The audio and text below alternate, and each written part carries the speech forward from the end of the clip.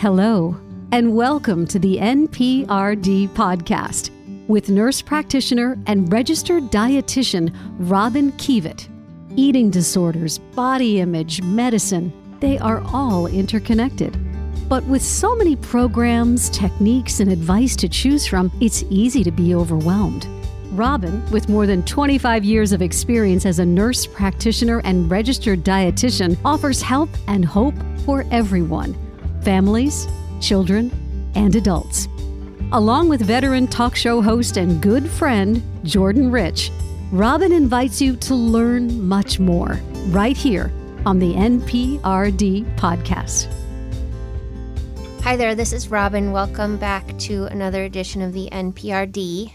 In the very recent past, we were so lucky to have Dr. Judy Feldman with us, who shared many pearls of wisdom in her 30-year career as a psychiatrist. Judy is a psychiatrist who not only prescribes medicine, but does psychotherapy. And so her patients have been very lucky to have that dual piece in their work with her. So thank you, Judy, for being on again today. Oh, you're welcome. Glad to be here. Yeah. So last time we wrapped up with what you came to as your 3 principles of treatment: honesty, flexibility, collaboration. And we were very clear around those being keys to the trusting patient-provider relationship. And today, I think where we're going to go is learning more from you on how internal family systems worked and works as you have moved through these patient relationships. Absolutely. So I am very excited about internal family systems therapy. And for those of you who haven't heard about it, it was developed by Dr. Richard Schwartz, a psychologist, I believe from the Midwest, who did a lot of his early treatment with patients with eating disorders and also patients who self-harm. And in the course of talking with his patients, he discovered, as I think many of us already know, that people have parts. And that doesn't mean that everybody has dissociative identity disorder or multiple personalities. It means that we all sort of talk from different places inside ourselves. And the best example of that is there are 2 things that I think about. One is when somebody just says, well, a part of me feels this way and another part of me feels that way. And it's an informal way of saying, gee, there are 2 systems inside me that are thinking about this differently. And behaviorally, those of you who have been teenagers or who have teenagers know that sometimes a teenager gets into a huge screaming fight with his or her mom or dad, and then a friend calls up on the phone, and all at once, they're not screaming, they're not crying, they're saying, hey, how you doing? Now, neither of those things is an act.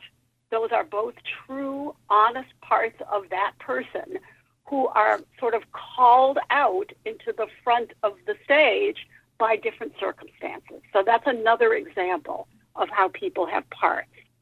That reminds me, Judy, of this piece called The Letter Your Teenager Can't Write You. And do you know that? Have you heard of this? I haven't heard of that. It's so great, but it really speaks to, as teenagers being in the fight they're in, but not having the words to say it, but holding onto the rope with the parent, but not needing the parent. And I think it really speaks to those different parts. Absolutely. Absolutely. And when you work with parts, Richard Schwartz has worked out a methodology to do it. But what he says when you take a seminar with him is, well, basically you are exploring with the other person and you're learning from them what their parts are like and how their parts fit together. And that's, I think, a good example of honesty, flexibility, and collaboration. That this is a truly collaborative treatment between 2 people.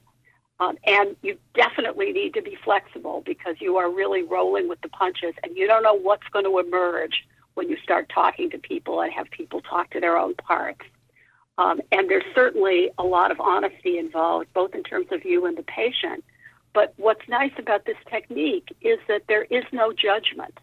Right. You are only saying, what is this part telling you? What is this part telling us? And you're just looking at it together.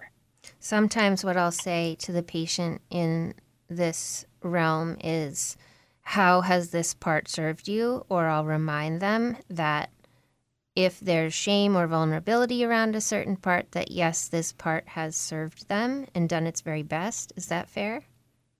Yes, that's totally fair. One of the things that Schwartz says is that in patients who have had trauma or difficulty in their past, the parts are taking the hit for the self. Mm. And that is helping a child in particular preserve their self, preserve their sense of identity, and they spin off these parts that actually are taking the hit. And so it's important to be very grateful and appreciative to one's parts, even if there are other parts that hate those parts. Right. And yeah. So because we can have, well, that's where a lot of the internal conflict can be from. Correct. May I just jump into one clarification, an extension of the definition? I love this. This is so cool. But the idea that our parts perhaps arrived at different stages in our development, and in a 60-year-old or a 40-year-old, there's that 2-year-old, there's that 8-year-old, there's that 15-year-old, 25-year-old. Am I saying that right? Absolutely. Okay. You are saying that right. And those particular parts, Schwartz calls exiles, if they are pushed down and covered up and put into the background because of some burden that they're carrying, like shame or fear or sadness that happens from the past. And then there are two other kinds of parts that are basically defenses and defensive parts. And those also arrive at different stages in a person's development and have a lot to do really with their personality structure.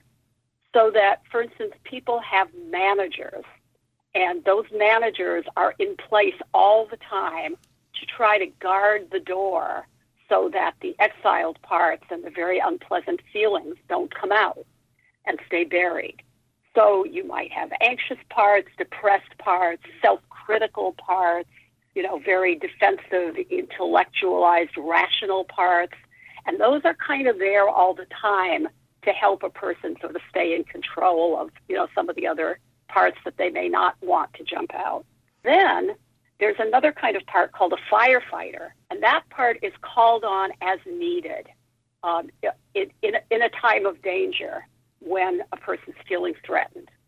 So those parts might get very angry very quickly. They might be impulsive. They might be self-harming parts.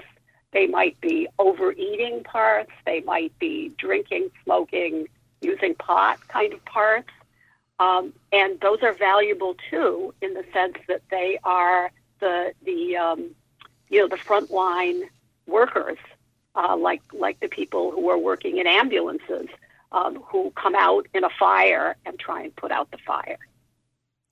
And when you work with a patient, you work with all of these different kinds of parts and help them to see them, understand them, and use what Schwartz calls self-energy, which is to be non-judgmental and calm and curious about these parts so that you can get to know them better. That's exactly where I was going to go with my next question.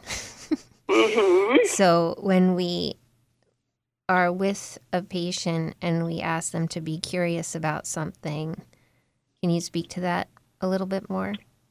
Sure. And you can ask a patient to be curious, but often patients aren't curious about a certain part. You say, well, how do you feel about this part that binge eats and purges? I hate it. Mm. Well, but how else do you feel about it? Oh, I'm so ashamed of it. Well, how else do you feel about it? I wish it would just go away. I want to kill it. And so what you do in that sense is, rather than saying don't feel that way, you say, well, let's talk to the part that hates the binging part and see what that part has to say for itself.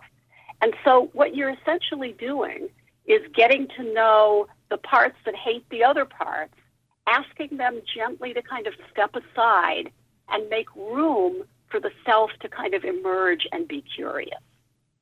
So that you can't always legislate curiosity. It has to sort of emerge when you ask all these other parts to step aside. How do you really get at, this is something Jordan and I have, I guess, I don't remember if we talked about it on a podcast or if it was just in conversation, but how do you really get at the shame? Shame, the thing about shame is that it makes people want to hide. That's the sort of the definition of shame. It's being exposed in the eyes of other people. And that's a horrible, horrible feeling. So that a person's instinct is to want to hide. So that you can't just tear away the covers of shame. It's like the parable of the sun and the wind, where it's a very cold day and a man is shivering and has his overcoat on. And the sun and the wind challenge each other to, who's stronger? Who can make the man take off his overcoat? And they both say they're stronger. So the wind tries to blow harder and harder and harder. The harder the wind blows, the harder the man clutches his overcoat. And then the sun comes out and shines, and the man gets warm and starts to sweat, and he takes his overcoat off. So that's how you get at the shame. You said earlier, and I just want to follow up, and I appreciate your expertise, but also your sense of empathy and understanding that making peace with these parts or bringing these parts together in a non-judgmental way as a therapist is really the most effective way to reach some sort of successful outcome. Just a little bit further on that, if you would, Judy, because I think a lot of people fear therapy because they fear that they're going to be, shamed by the therapist. They're not quite sure what they're going to expect. Right, exactly. And I think saying, first of all, that all parts are welcome means that there's no part that's a problem. So that whatever the patient has to present, that's interesting, and the therapist also has to stay interested and calm and curious and not get either frightened or disgusted or upset about the patient's parts. So that you have to do some work on your own parts so that you can kind of ask them to step back so that you can be curious about other people. And the other thing that you say is that parts are neither created nor destroyed by therapy. They just take on different roles and become less extreme, become less polarized. So that, for instance, if a person has a lot of shame and what's polarized with that is an incredible amount of self-criticism, that what you're working on is trying to moderate the self-criticism and allow some of the shame to come out so that it doesn't seem so extreme. And you're just really talking about moderation. You're not talking about destroying anything or making anything go away. Which speaks to self-compassion, right? Acceptance. That's right. Self-love. Yeah. Right. And in our That's right. population, that can be the bulk of the work. That's right. Generally That's is. right. Yeah. Yeah. Yeah. And that the parts that the person has are not bad. In fact, they're very good. They're valuable. They have a lot of energy, even if sometimes it's negative energy.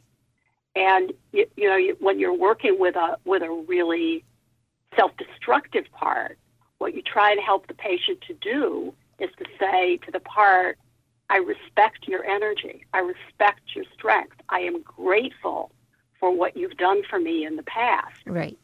And then the part will calm down and not be quite so vehement. And you'll be able to talk and negotiate with it.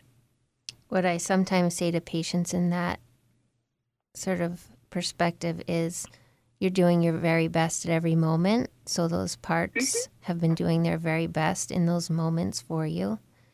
And to have that continued respect, compassion, and vulnerability. Yeah. Correct. Yeah. Right. Yeah. Are there any populations, Judy, that you would, or sort of patients that you've come across where you wouldn't go towards the IFS work? I don't think so. I think what you do is you try it out. and you sort of say to a patient, this may sound a little crazy at first. I don't think that you have multiple personality disorder, but let's see if we can work this way. And some patients really like it and really take to it. Others really don't. They don't get it. And they just don't quite understand what they're supposed to do. And it's hard for people to work in that mode. And so you let it go and you do something else. But I don't think there's anybody that I would rule out. I think some people who have attentional issues and learning issues may have a harder time just conceptually with it. Although I've done IFS work with people with ADD, but that's the only thing I would say. It depends on the patient whether the patient likes this form of work. Super interesting, and definitely a great segue from last time where we had gone over the principles of treatment. And I just want to say thank you to you for trusting me taking on some of your patients who are the most lovely humans I've ever met. And you're welcome. How wonderful, it must have been. And, as you... Is it fair to say, looking at, your retirement, how that you've been able to do all this rich work with these remarkable people? Yeah. Well, I think most people are pretty remarkable. And some of the IFS work is a way of really helping people appreciate that. And a real therapy collaboration is one where people really like each other and appreciate each other. Right. Which isn't to say that sometimes I don't get driven crazy by my patients, because everybody does. I think it's a way of cultivating over time, a deep and trusting relationship. And the patients that you are seeing are people, for the most part, that have worked with me for a long time. Yeah. And I think the other part is that people come and go. And that people self-select for the people that they want to continue with over time. And I've had probably 10 times as many patients who come for a little while and then disappear. And I have no idea what's happened with them. A great point, because sometimes we don't know. And doing our own work helps us around those things too, around those pieces. Yeah. Absolutely. Yeah. Absolutely. I mean, retirement has been a chance for me to sort of look back and think about the work over time. And that's been sort of a rich part of the whole process of retiring, which is an interesting subject in itself that, I didn't know anything about until I started doing it. Yeah. So great to have you on, Judy. Again, thank you so much. And you're very welcome. Definitely need you back for probably many more discussions. Okay. So, all right. It's been a pleasure. Take good care. Thank you. Okay. Bye-bye. Thank you for joining us for the NPRD podcast with Robin Kievit. We invite you to subscribe, download, rate, and review us, and share this valuable podcast with friends and family. Help and hope is found here. For more, just go to robinkievit.com. That's ROBYNKIEVIT.com. Or check out thenprd.com.